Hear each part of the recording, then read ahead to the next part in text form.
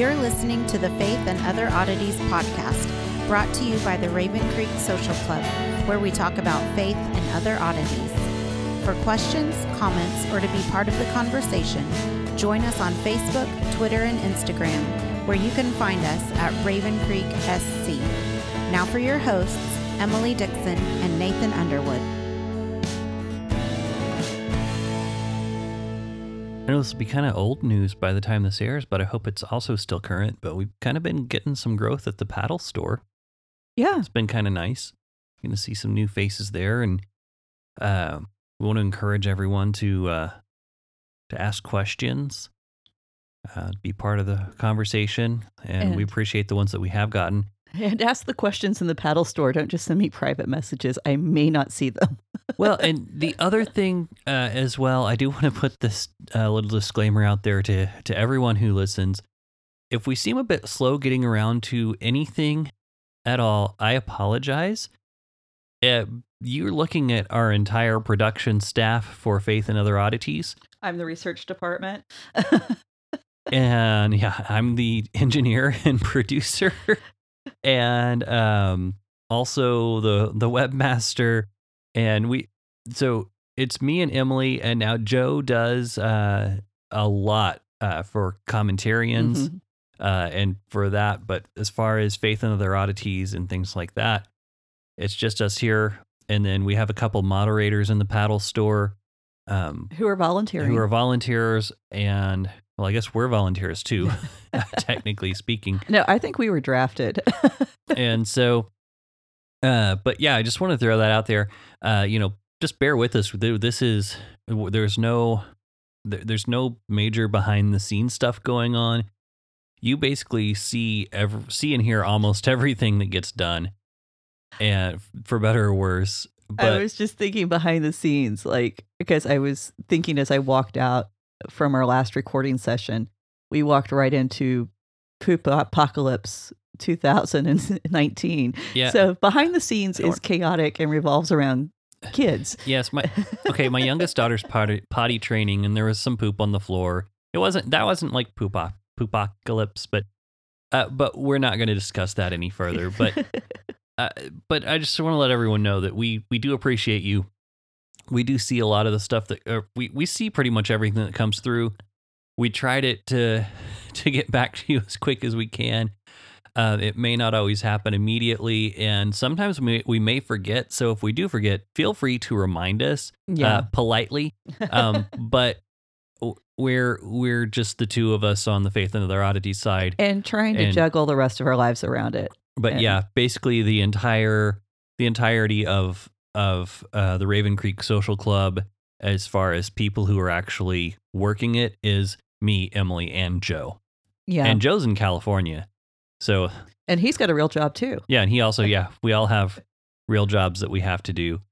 So, but we want to thank you for bearing with us as we try to put this together and make it the best experience as we can make it. Yeah, because we enjoy doing this, and I think it's a lot of fun for me.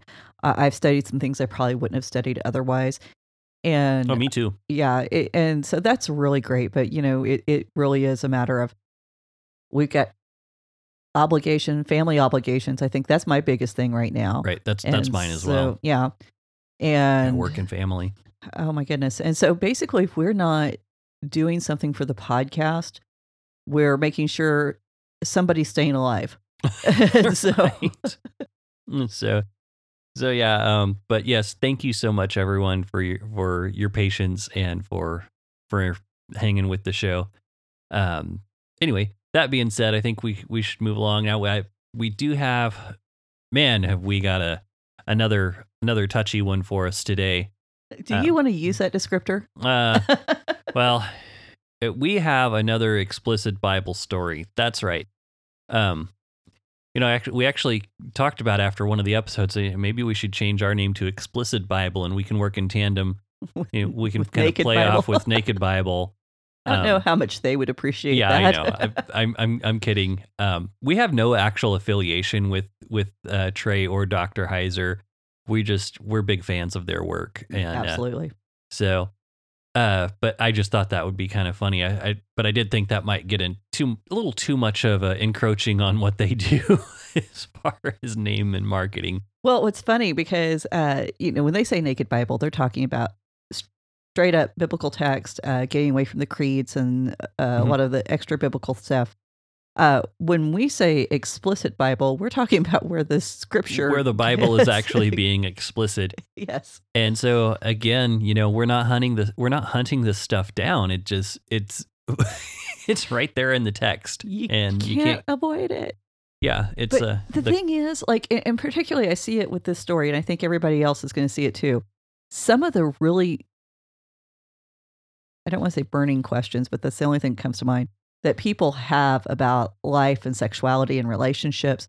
If we taught this story the way it was written and explained the cultural nuances in a good, responsible way, then a lot of people's questions would be answered.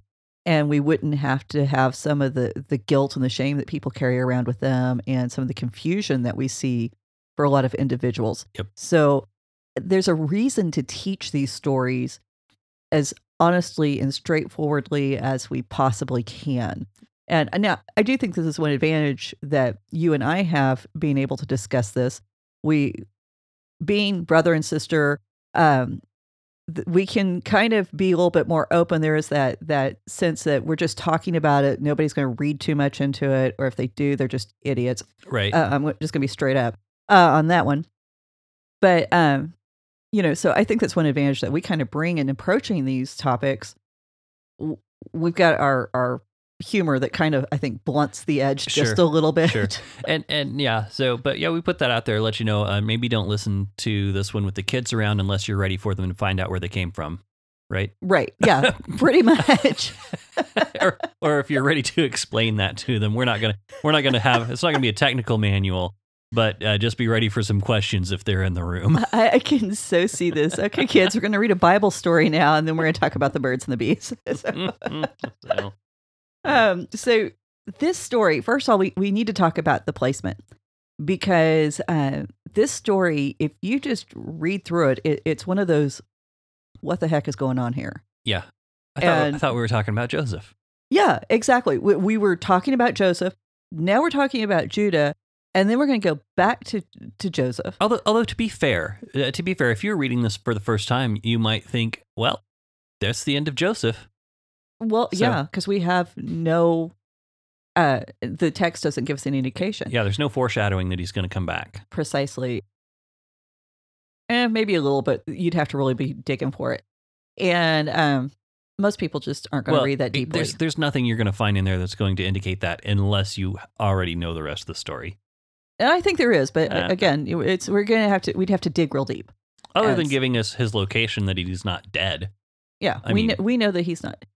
Like every great movie, cliffhanger. So, all right. So anyhow, we know that Judah was the one who actually suggested that they sell Joseph, and so he is one of the brothers who gets mentioned by name in the previous chapter, and this opens up with about that time. So linguistically, the writer is connecting it. And before we got completely sidetracked there, because it doesn't seem to fit, this is another section where people seem to say or want to say, oh, this is evidence of those multiple sources that were put together. It was not a unified writing. And we get into the documentarian hypothesis. Right. Yeah. And the thing is, we're going to show you why that doesn't work by the time we get to it, the end of the story. Or at least our take on why it doesn't work. But now, one of the things I want to point out from the last chapter, though, is Joseph's 17. He's the second youngest brother. So all these other guys are adults. Oh, yeah. Like all of his brothers. It's not like a bunch of teenagers. They're all at least 17 or older. Yeah, well, I want to say, easily, Judah is probably pushing, he's the last of Leah's children, so he might actually be closer in age to Joseph than the others, than like Reuben. So Reuben easily 21, 23, probably even older than that. I would imagine based on that's like the most conservative. based on the way he behaves and some of his descriptions, it seems like he is considerably older than all the other brothers. He seems like he was born an old man. Sure. But yeah, no, and like I said, that's the most conservative. That's assuming that that's just a child a year. But realistically, there would be a child 2 to 3, possibly up to 5 years of nursing as a form of birth control, even though that wasn't their goal. So you've got that long period of nursing and then another birth. So, this could stretch out conceivably 15 years. Sure. So you're looking at that big of a spectrum. Now, I am sure that somebody has sat down, taken all the little clues and hints, and actually made a graph somewhere that shows the exact or attempts to make the exact dates. But yeah, I did think that was one of the things that we didn't draw a lot of attention to. We mentioned Joseph's age, but we didn't mention that.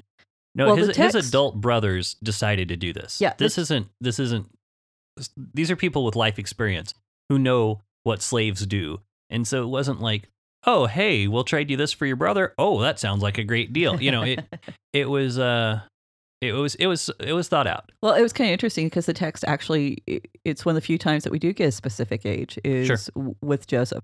So Judah was the one who said, hey, let's sell him. And then when we go into this chapter, after what? Well, after the selling of Joseph, Judah left his brothers, and this leaves some questions. I mean, here they were functioning as a unit. They're working together. They're plotting together. So why does he leave? I mean, I don't think the scripture really gives us a good answer. Right. But I think we can kind of do some speculation and not be too out of line. Mm-hmm. Because I think when he looked at his brothers, he was just reminded of what he'd done. I think some guilt came into play here. That's conceivable. But this chapter, not only is it connected by that one phrase, we have this repetition of words that are found both in the last chapter and in the next chapter. And so I will go down, he recognized, take down, comfort, pledge. These show up over and over again in the stories. There's also some other interesting connections that are going to come out. And I think it's interesting. Is he went out? Is it? Let's see.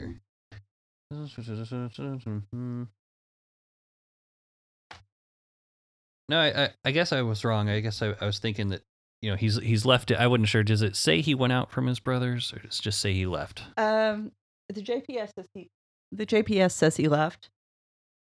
Yeah, he went down from his brothers, is what it says in the ESV. That's what I read earlier. So I'm wondering if it's any similarity to that the language of Dinah, possibly, or like you said, with Joseph being sent out. So this is Well,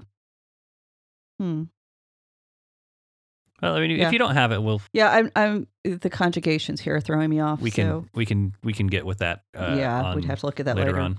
So, Judah marries a Canaanite woman, and she is actually never named herself.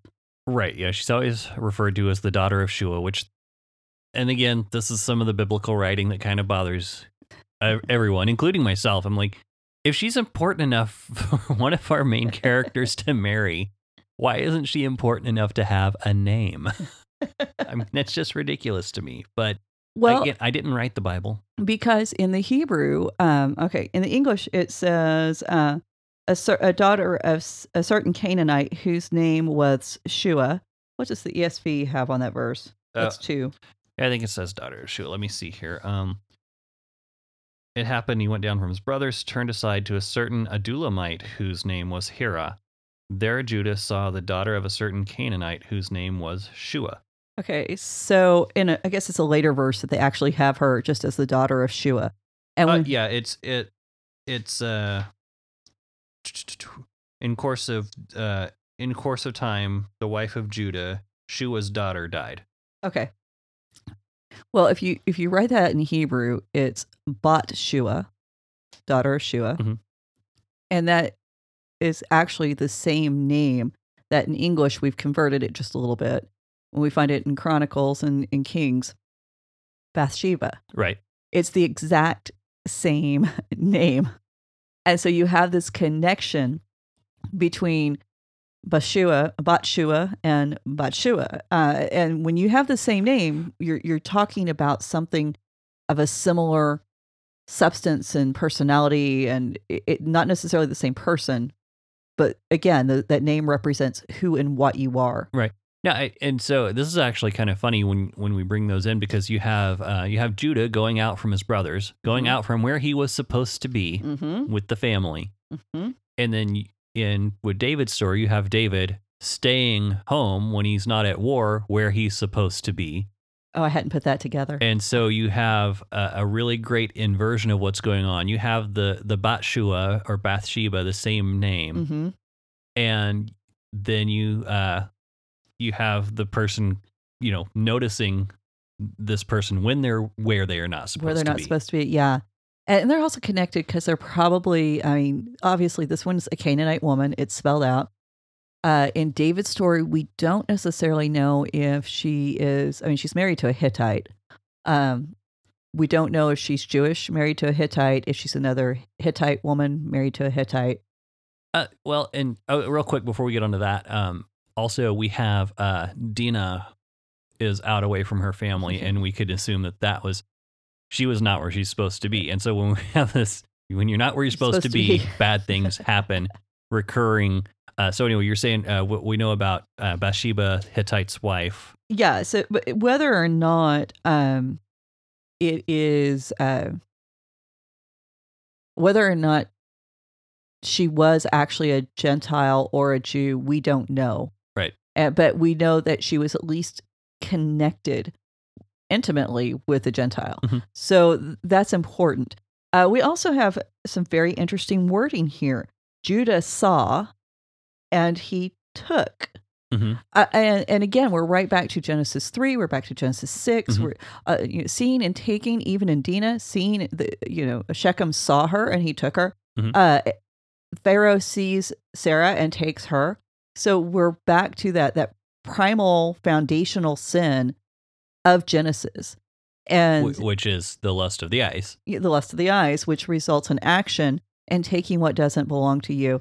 And I don't think I've actually brought this up on air, but Mickey and I were talking. I think you were part of it last night. The thing in the Bible, there's always that one thing that belongs to God. Mhm. And it's off limits because you can't have everything. Sure. And in the moment you take something that doesn't belong to you, you're saying that I'm on the same level as God. And that's not where you want to be. Right. So it's just very interesting to me that this is all coming together. So like I said, that is, those words take us back to that Genesis 6 and Genesis 3 in particular. But then we even get more specific with the names of the children. Now, this says in my JPS, it says that that Judah names the kids. I was going to look at the ESV. The ESV says he named the first one. Okay, so it's just in some of the manuscripts, the Samaritan manuscript and the Targum of Jonathan. These are other old versions of the Bible actually have her naming them, which would be interesting. Well, this one, it on or however you say his name, it says she conceived and bore a son, and he called his name Then she conceived again and bore a son, and she called his name Onan. And so the first one he names, and the last two she names in the ESV. Okay, so in the ESV is based on the Masoretic text. So, and we do have the Masoretic text that was preserved, not the Masoretic text specifically, but that's probably going to be very close to what we find with the Dead Sea Scrolls.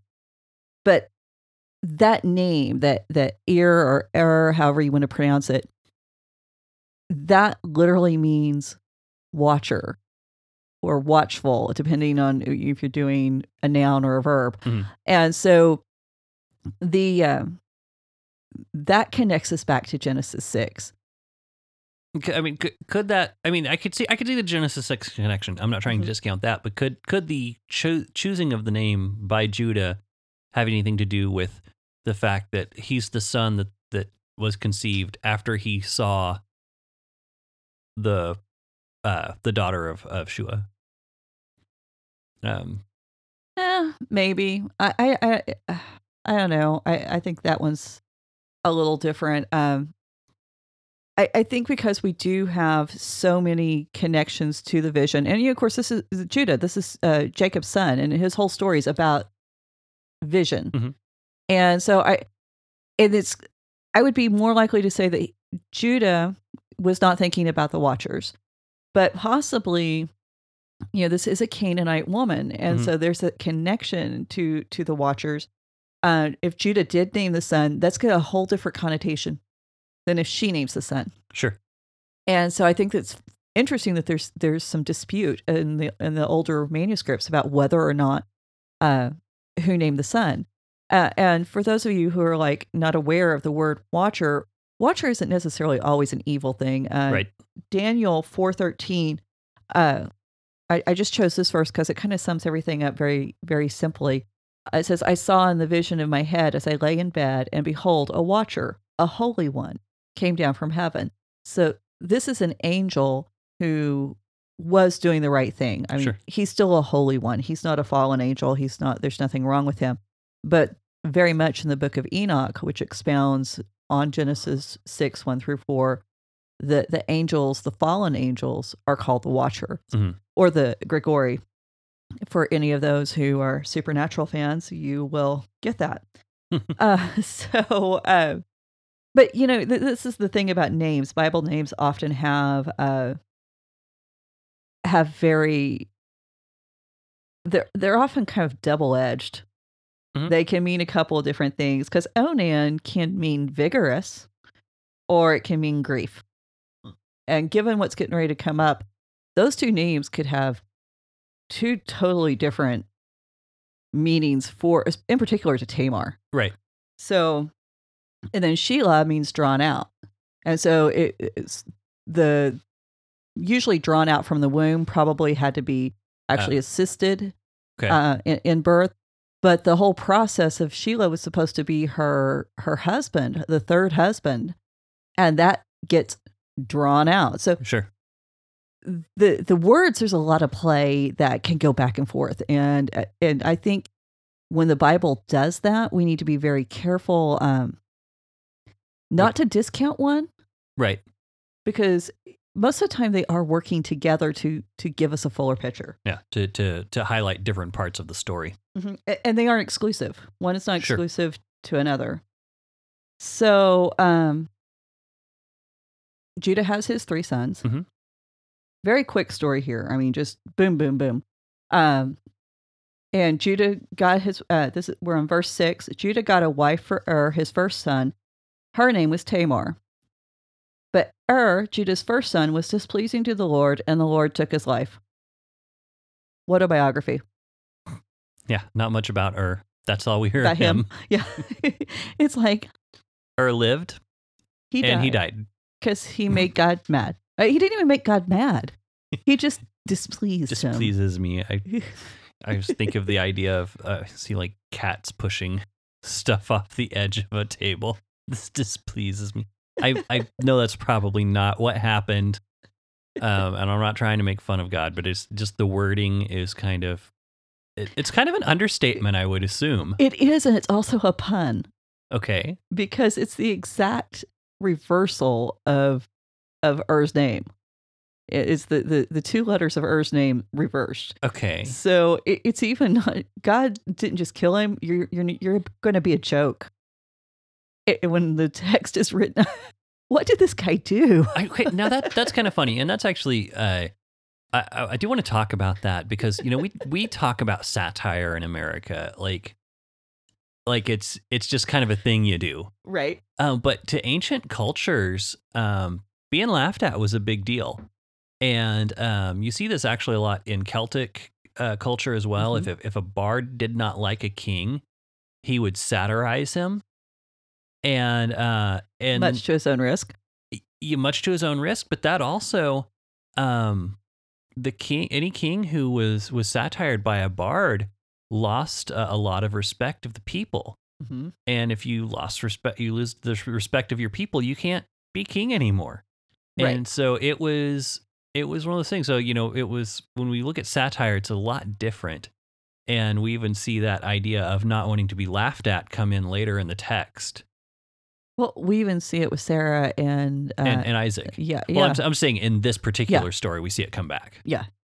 So, it's just like that opens up a whole world of speculation. And there is actually some commentary that says that he refused to sleep with her and that he didn't want her beauty to be marred by pregnancy. So he refused to consummate the marriage, which would be, I can see why that might be something that they would bring into the story to even highlight what's getting ready to happen with the second brother. Okay. So, we're going to read, I'm just going to read what's here. Read it out of the JPS. I think. Okay. Not the JPS, but ESV. the ESV. Then Judah said to Onan, "Go into your brother's wife and perform the duty of a brother-in-law to her, and raise up an offspring for your brother." But Onan knew that the offspring would not be his, so whenever he went into his brother's wife, he would waste the semen on the ground so as not to give offspring to his brother. This is probably one of the more graphic verses of the Bible. Yep, one of the more explicit verses, one of the very misunderstood verses of the Bible.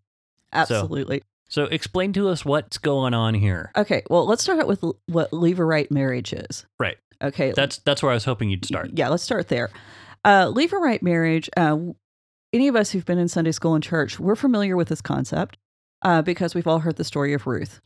And this is Boaz performs Levirate marriage. And it's the idea that if a woman is left a widow, then the males of that man's family, usually with the brothers, starting with the closest relatives on out, and would marry her. And the children that they would have were actually the children of the dead brother. That the living relative was now kind of a surrogate father.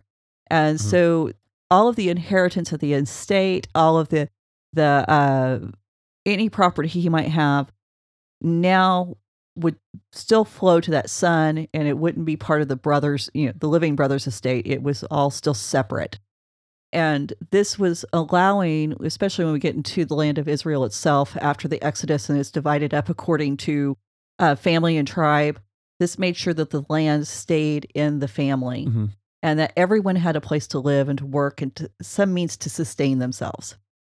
And so, this is something that you have to be very noble to do, because basically you are reducing your own share of the inheritance by going and marrying your brother's widow. Yeah, and this seems, when you put it out there and you start to talk about it with a group of women, it's always funny because you can see them doing the math in their heads, looking at thinking about which brother they're going to have to. Yeah. And then going, no, I don't want to. And, and it's very telling because the idea of sex in the ancient world, it was not about love and romance. This is not a Harlequin, novel. It was very functional. It was practical. This is what we do to have children. Right. If we don't do this, we die early because we don't have anyone to take care of us. That's the attitude. Yeah. And in this case, it even goes beyond that. It's, if you're a widow, if you're a woman, then how are you going to maintain the estates?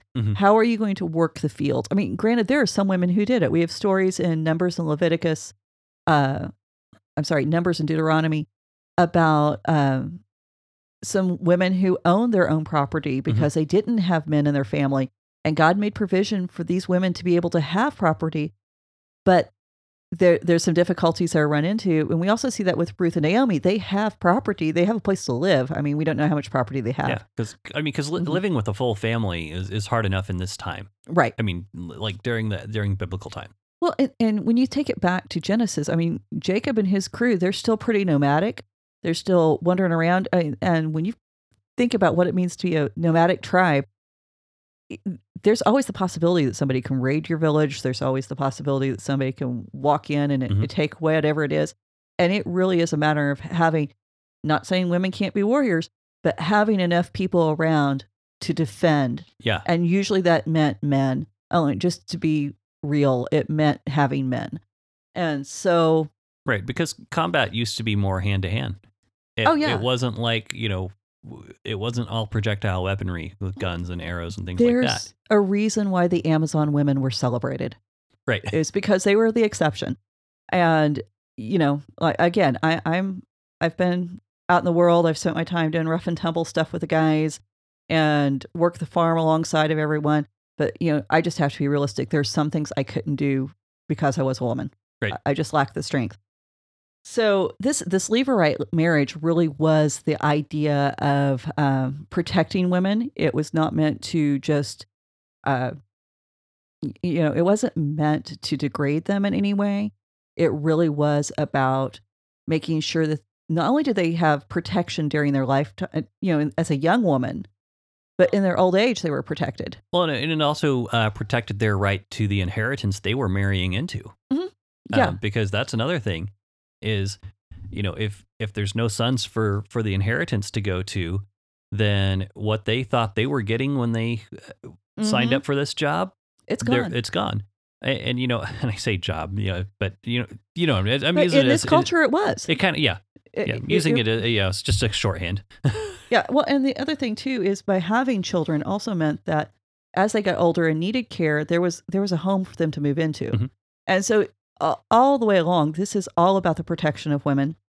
And I think one of the funny things is we read Tamar and Judah's story and we go, ooh, gross, nasty, horrible. We read it in Ruth. Oh, so wonderful, so beautiful. It's all about context. And Right. we've kind of been conditioned to think that Ruth is a beautiful story. It's really kind of disturbing when you think about it. And but then Boaz, we know Boaz redeems Ruth and he becomes the kinsman redeemer. And we know that this is the same language that was used of Christ later. Mhm. And so it becomes that picture of taking care of family and that you don't abandon family. And this is what Onan is doing. And this is what as far as legally, this is what he's doing. Right. He's abandoning family. Right. Functionally, he's abandoning family. Right. So, talking about functionally, do you want to talk about like what's the next on the? Do we really want to talk about this and how the verse is used and misused and misunderstood and I whatnot? do, and I'll take lead on this one because I did write Scandalous and I talk about this a lot. Well, and you're the one who's done the more research on this. Okay, this is the verse that is constantly being used to preach against masturbation. Right. And we even have the term out there, onanism. Mhm. And so this idea that this was Onan's sin. No, it's not. His sin was trying to cheat a widow out of her out of her due. And which I think is kind of funny because when you use that phrase and then you look at the book of James Mm-hmm. and it says the only true religion is to take care of orphans and widows, Mm-hmm. then it makes a lot more sense of why it's such a big deal of what he was doing. It wasn't just that he was, It's having huge. solo time. Yeah, and the thing is, if you want to preach against masturbation, find the verses that preach against it, and then email me when you find them, because it's never specifically addressed in the Bible, and if that's what you're using this passage for, you're missing the point. Right. And not only, take it a step further, he is evidently enjoying the encounter enough for it to conclude, but without it having any productive value. Okay, well, let's just.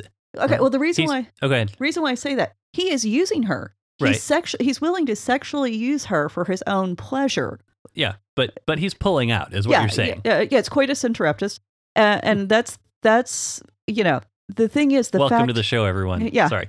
Well, it's the fact that he is willing to use her without any intention of actually honoring her.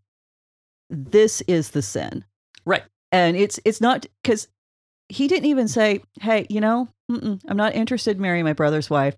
I'm not going to do it. He actually carried on the charade so that he could have access to her body for his own pleasure. So not only is it not taking care of the duty, it's sexual exploitation. Yeah, it's abuse.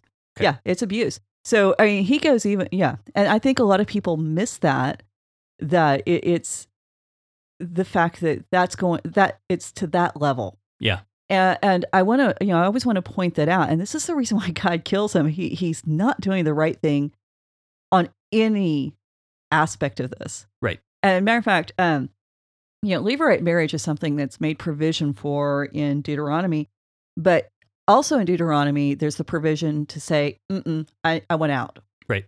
Which is what there's a man between Ruth and Boaz. Mm-hmm. He enacted. So there was a possibility to get out. Whether or not it was in place kind of as a cultural norm at the time of Onan, or it wasn't until after Deuteronomy, we don't know. Mm-hmm. But we do know that Levirate marriage was the norm. Mm-hmm. They did it in Mesopotamian cultures. We have Hittite writing concerning it. And we also have Middle Assyrian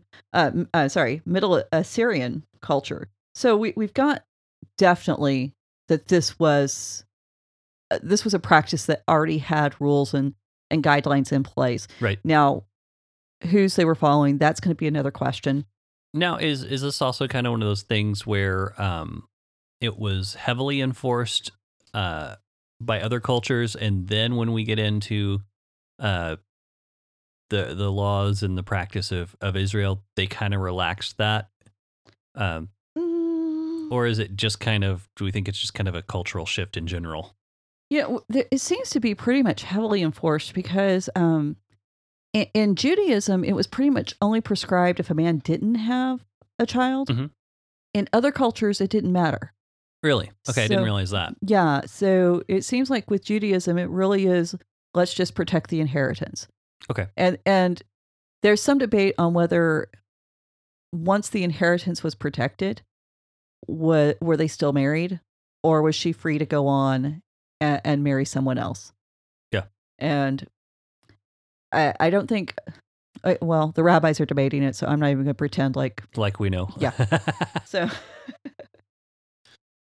So then Judah, you got this woman who basically Judah's now viewing as a black widow, and 2 of his sons have died because of her. Sure. And he's got a 3rd son, and he doesn't want to give her the 3rd son because he's scared of what's going to happen. Well, and what's really funny is later it's explained it's because of their actions and not because they're married to her. Right. It has nothing to do with Tamar. Yeah. Whatsoever. But Judah kind of has that. Well, he's that blind spot some parents have for their kids. Yeah. And he kind of looks at her as like superstitiously. So, but no, that's good stuff. That's a interesting point that, it's fully explained in the text that it's not. Yeah. It's not anything to do with her. Yeah. And then Judah says to Tamar, and we're in verse 11, his daughter-in-law says, "Stay as a widow in your father's house until my son Shelah grows up, for he thought he too might die like his brothers. So Tamar went to live with her father's house." Okay. That seems like, oh, look, you can go back home to your family and you can be happy. No. Because wouldn't it make more sense? Shouldn't she stay with Judah? Absolutely. She was now part of his family.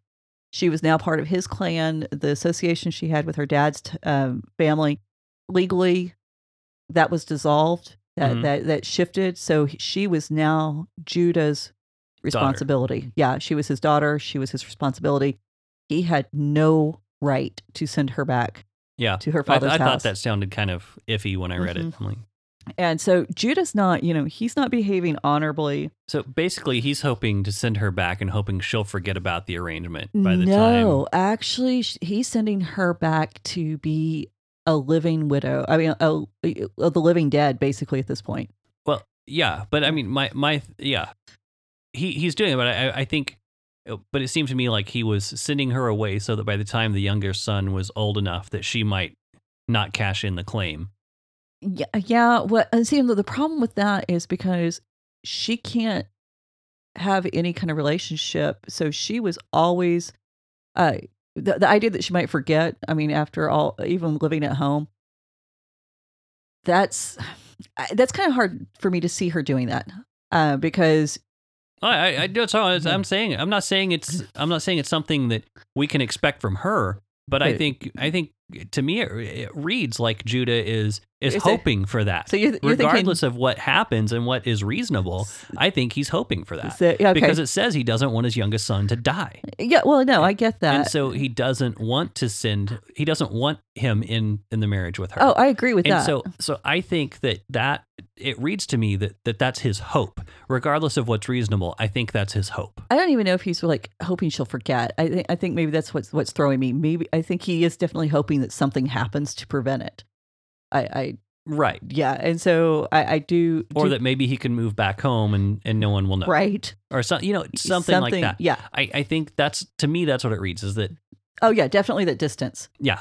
Yeah, get her out of my house. Exactly. And so yeah, we're totally on the board of that because she is really at this point, she is the living dead.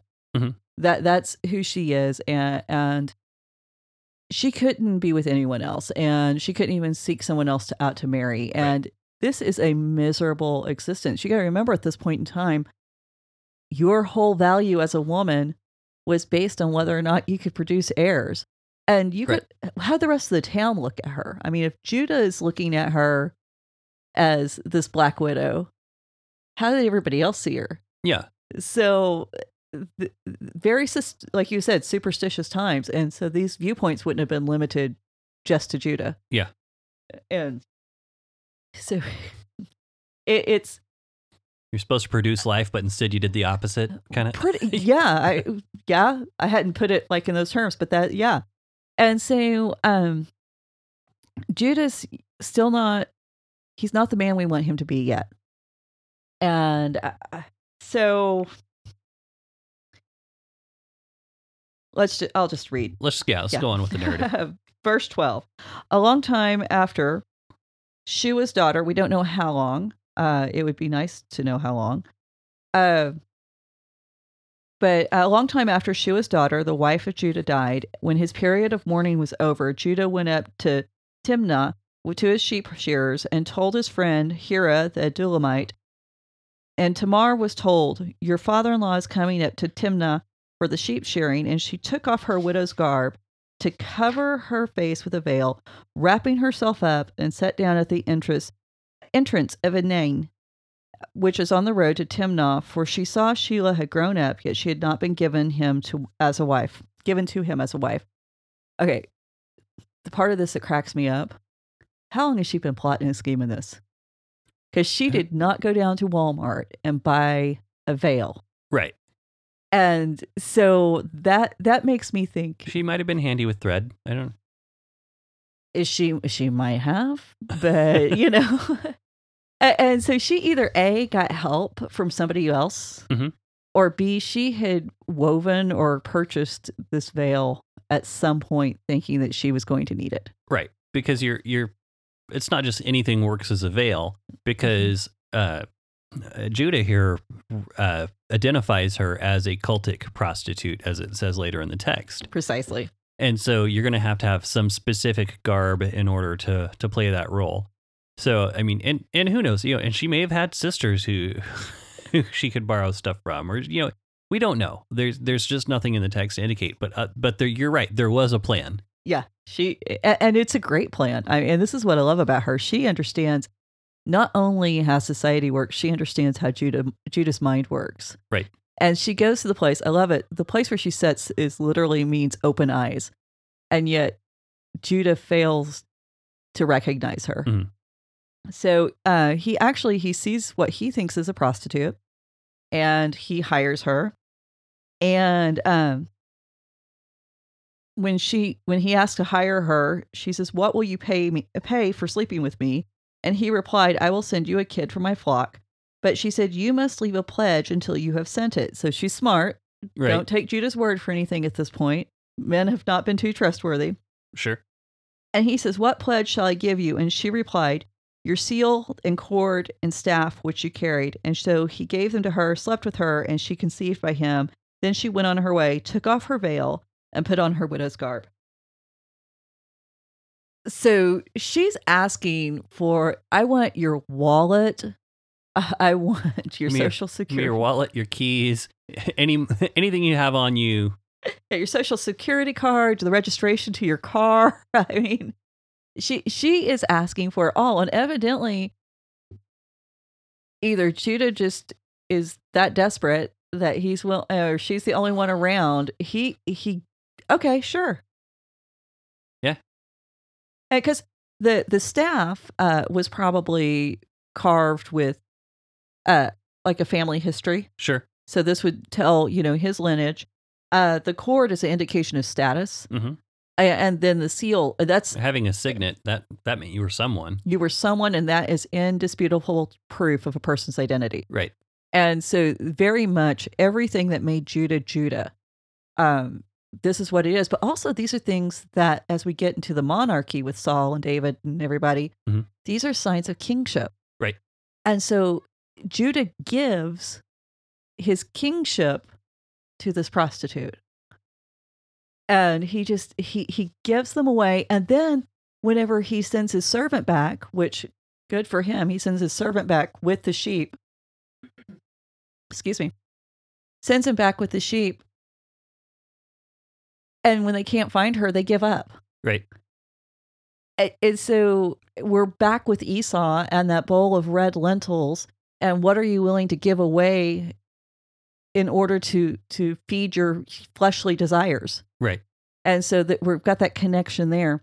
Well, and then we also have kind of this this line in here where he says, "Hey, the people in the city don't seem to know what we're talking about, so let's stop so we won't be laughed at." Yeah, because we don't want to be laughed at. We're and right so back. that was that tie. I wanted to throw that out there, that we don't want to be satirized. And then we have that where the other son was made a joke in the text, which is kind of funny. I didn't realize that, but you have to know the language to really get it. it. That's one of those little things God preserves for those who study Hebrew. Hey now. Well, and Rashi even takes it a step further, and he says that the cords, he connects it to the idea of a cloak. Okay. And so he relates that back to Joseph's coat. I think it's stretching it a bit. Sure. But at the same time, Joseph's cloak was what identified him as the favorite, as, and that's what the cords do too. So there is some overlap. I just don't think it's that 1-to-1 correlation that Rashi would like it for it to be. But yeah, the symbols of kingship, I think that's huge. That's going to become a huge part of the story. And so the other thing that really impresses me is, like you said, the friend went back. There's no prostitute here. They say, let's just give this up. And 3 months later, I love that that's specific. 3 months later. Now, one thing I do think, and I know we touched on this, but it seems odd to me that you would assume that by now that Judah had heard about, God and from Jacob, and that's who you're supposed to worship. But then he goes down and he sees a prostitute and sleeps with her, but it's not only a prostitute, it's a cultic prostitute. And so I'm curious about that. That just seems totally off point. Yeah, I've actually got something on that. Okay. Because I missed it. I meant to bring it up. If you read the narrative, it's always she's just a harlot. She's not a cultic prostitute. She's a Zona. She's not a Kedusha. Okay. Well, so would you like to give us the difference between those two things? Because everyone uses those words every day. Sorry, I said that wrong. Kiddush too. They've got transliterations in this book, and I hate that because my brain doesn't process them. So the idea, one is just a gal out there hustling the streets, making her money to survive. Okay. The Celtic prostitute is a woman who is in service to a specific god. Sure. It is having sex to help create fertility in the earth, because the idea was we talked about sympathetic magic a few episodes back, that if humans had sex in service to the god and called the god to pay attention to it, then they might excite the gods into having sex. And if the gods had sex, then you would get rain and you get thunder and lightning and all of these things that brought the storms that allowed you to have the Food. crops. Yeah. So that's what these cultic prostitutes do. Now, during this narrative, if you go through, we're just talking about the gal on the streets, is how it's talking. It's only whenever the servant's looking for her and he's asking the other Canaanites, have you seen her? So the Torah, the writer of the Torah, is saying prostitution's bad. There's really no such thing as a special prostitute. But then the friend looking for him is like, I don't want to hack anyone off. I need to be respectful for the land I'm in. And so there's kind of, conceding to the concessions of the day for the friend and for Judah, right, when they're talking to others in the land. But outside of that, then it's not that word for the temple prostitute. Okay. So, yeah, and it's still a weird story. Go ahead. Yeah, no, it's a great social commentary because it is that's Judaism is one of the few ancient religions that did not practice temple prostitution. Right. And their laws on sexuality are so much more strict than almost any other culture at that time. Right. And so it would totally made sense and to an ancient reader. But so 3 months later, about the time that most of us start to notice that our friends might be pregnant, Judah gets word that Tamar has been playing the prostitute. And I think it's funny. Let me find it here. What verse is that? That is verse 24. Yeah, so it's funny because it says, your daughter Tamar has played the harlot. In fact, she is with child by her harlotry. And I think it's funny because, we talk about differences in translations. In the ESV, it says, your daughter-in-law has been immoral, and moreover, she's pregnant by her immorality. But I think it's funny, the phrasing, it's because to me, I don't know if this is exactly what they meant, but literally she pretended to be a prostitute. And when the translation is she played the prostitute, to me, that was kind of funny. Well, just the way it was phrased. And I don't know if there's any necessarily any significance to that, but it just cracked me up. Well, it's one of those things that you'll find this occasionally with the Torah. We see this with Rachel. When Laban goes into the tents and he's looking for the idols, and Rachel says, the way of women is upon me. Now, we as the reader know that this has nothing to do with whether or not she is actually on her period or if it's just an excuse. But there's that inside joke there that whether or not she actually is, the point is she's still capable of having children. Right. And so it invites us to explore this inner dialogue that we're having with the text that goes beyond what the participants or the characters in the text have. And so here, she played the prostitute. Well, we know she literally played the prostitute. Right. It wasn't that she has this isn't a euphemism for is a prostitute. So, but Judah says, bring her out and let her be burned. Right. That's wrong. It's wrong. Right. I'll agree with you on that. Yeah. Not good to burn people. Well, it's not good to burn people, but you don't even burn people. I mean, you do burn people. You burn specific women for adultery or immorality, but only specific women. You don't burn women for adultery all the time. Ancient cultures. Right. Not us. today. Yeah. We're not endorsing that. Yeah. Something we aren't like going to form a committee and no, that's not going to happen. The committee for burning women. I think that sounds like a bad idea. Yeah, even worse than Burning Man. And we're saying we're not doing that. That is not happening. So. Yeah, but under Jewish law, if you were caught in adultery, you were stoned. That there you go. You done with. You weren't supposed to do it. Only one time, only one set of circumstances was a woman burned for committing adultery, and that's when she was the daughter of a priest. Okay. the daughters of priests caught in adultery, they were burned. So what does this tell us about Tamar? You just go ahead. Actually, I don't have time to think of that. Actually, it tells us nothing. Thanks. But no, It was set up all along. it was because I get to But do it that. was not a setup Yeah, it because was. you weren't actually setting me up for anything other than to say, I don't know. No, it leads to some interesting speculation. And it goes back to that question, how much of the Torah did they have access to? Mhm. Because under the Torah, you burned a woman who was a daughter of a priest if she was caught in adultery. And so if Tamar is the daughter of the priest, the rabbis actually speculated that her father was none other than Melchizedek. Interesting. And so, yes, very interesting, because now we're into that whole line of Melchizedek, the priesthood, and it's being brought into Judah's family. We know that Tamar did get, she's pregnant. It's going to be through these children that the tribe of Judah is formed. Mm-hmm. And so it's very interesting, but I wish I could say this is it. This is how it fits. All I can say is it's really fun speculation.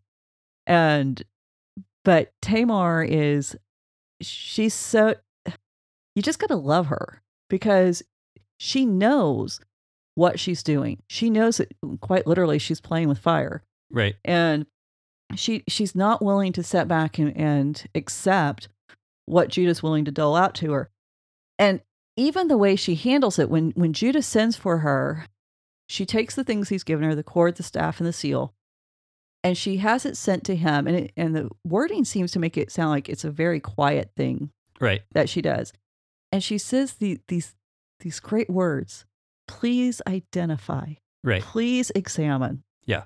If you listened last week, you know that when they took Joseph's coat to Jacob covered in blood, what did they ask? Please identify. Yeah. Please examine. And there's a goat in the story and everything. And everything. Yeah. There's so much connection back to this.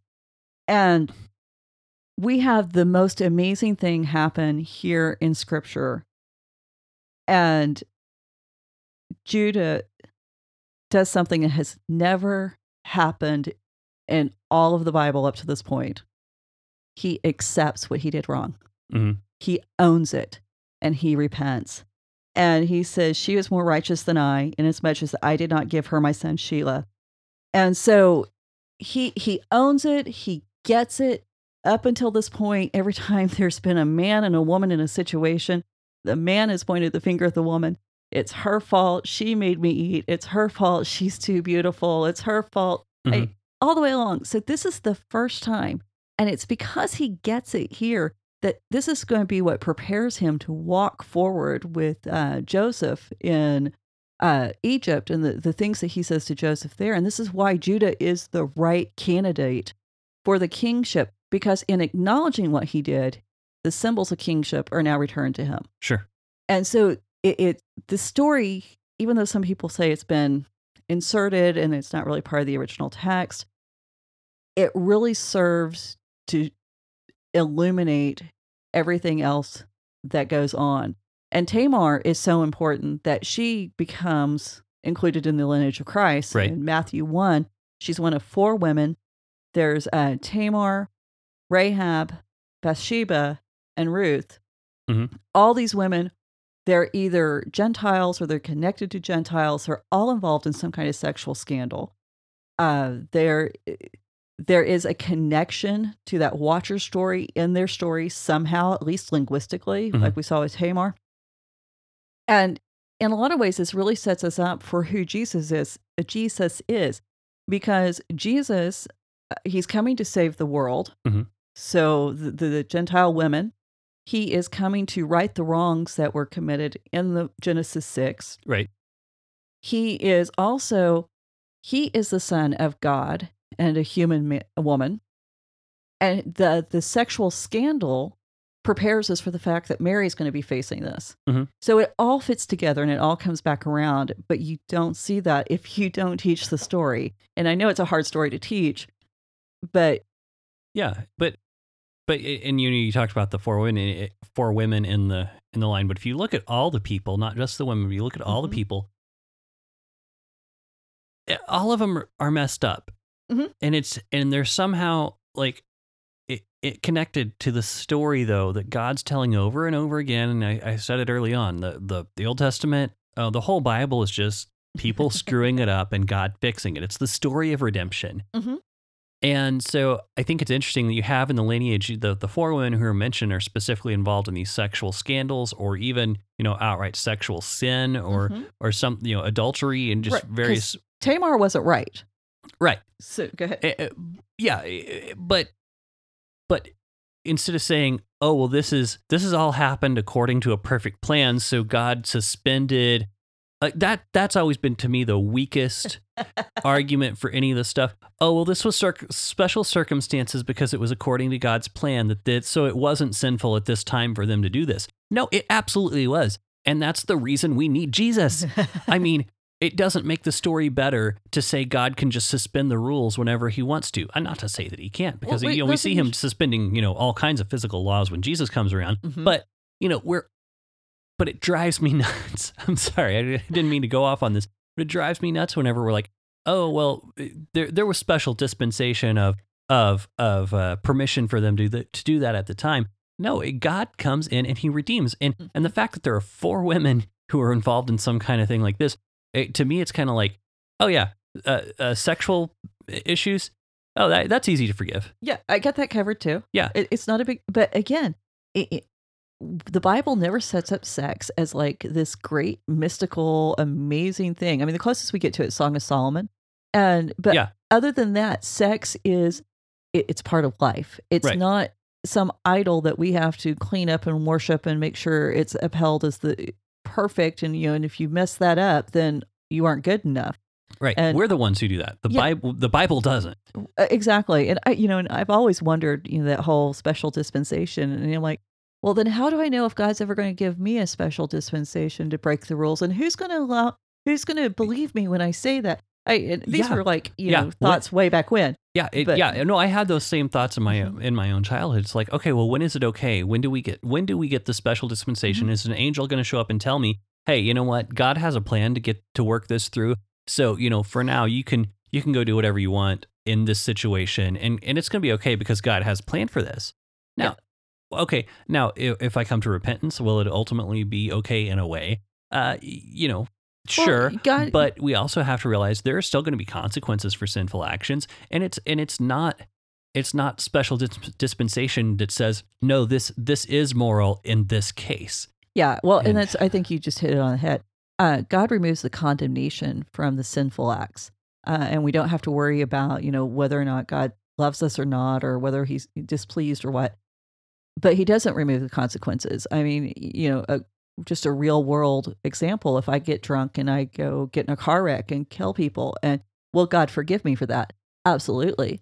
Will that mean he brings everybody back to life and the cars are magically repaired? And that's not how it works. Yeah. And so, but we serve this God who absolutely 100% does redeem. And I think that's the beauty of Tamar's story. She was kind of pushed into a corner. She didn't, she did not ask for forgiveness. She didn't appeal to God for help that we know of. Because the flip side of that, and I didn't point this out, is, the fact that she may have been the daughter of a priest. She may have been a temple prostitute and her father may have been the priest of another god. So she may not have known to ask. Sure. So there's all of these things that can come into play. And, and maybe the hope that she was Melchizedek's daughter is just another way for us to go, oh, it's not as bad as we thought it was. And we have that tendency to do that and to clean up the story and to make it pretty.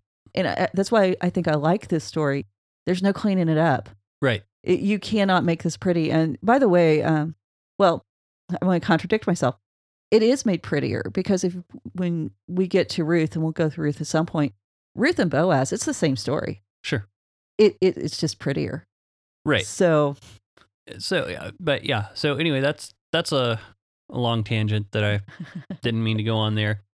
But yeah, the Bible's rough. So and then at the end of the story, just real quick. We'll go through this. So apparently, Tamar conceived twins. Uh-huh.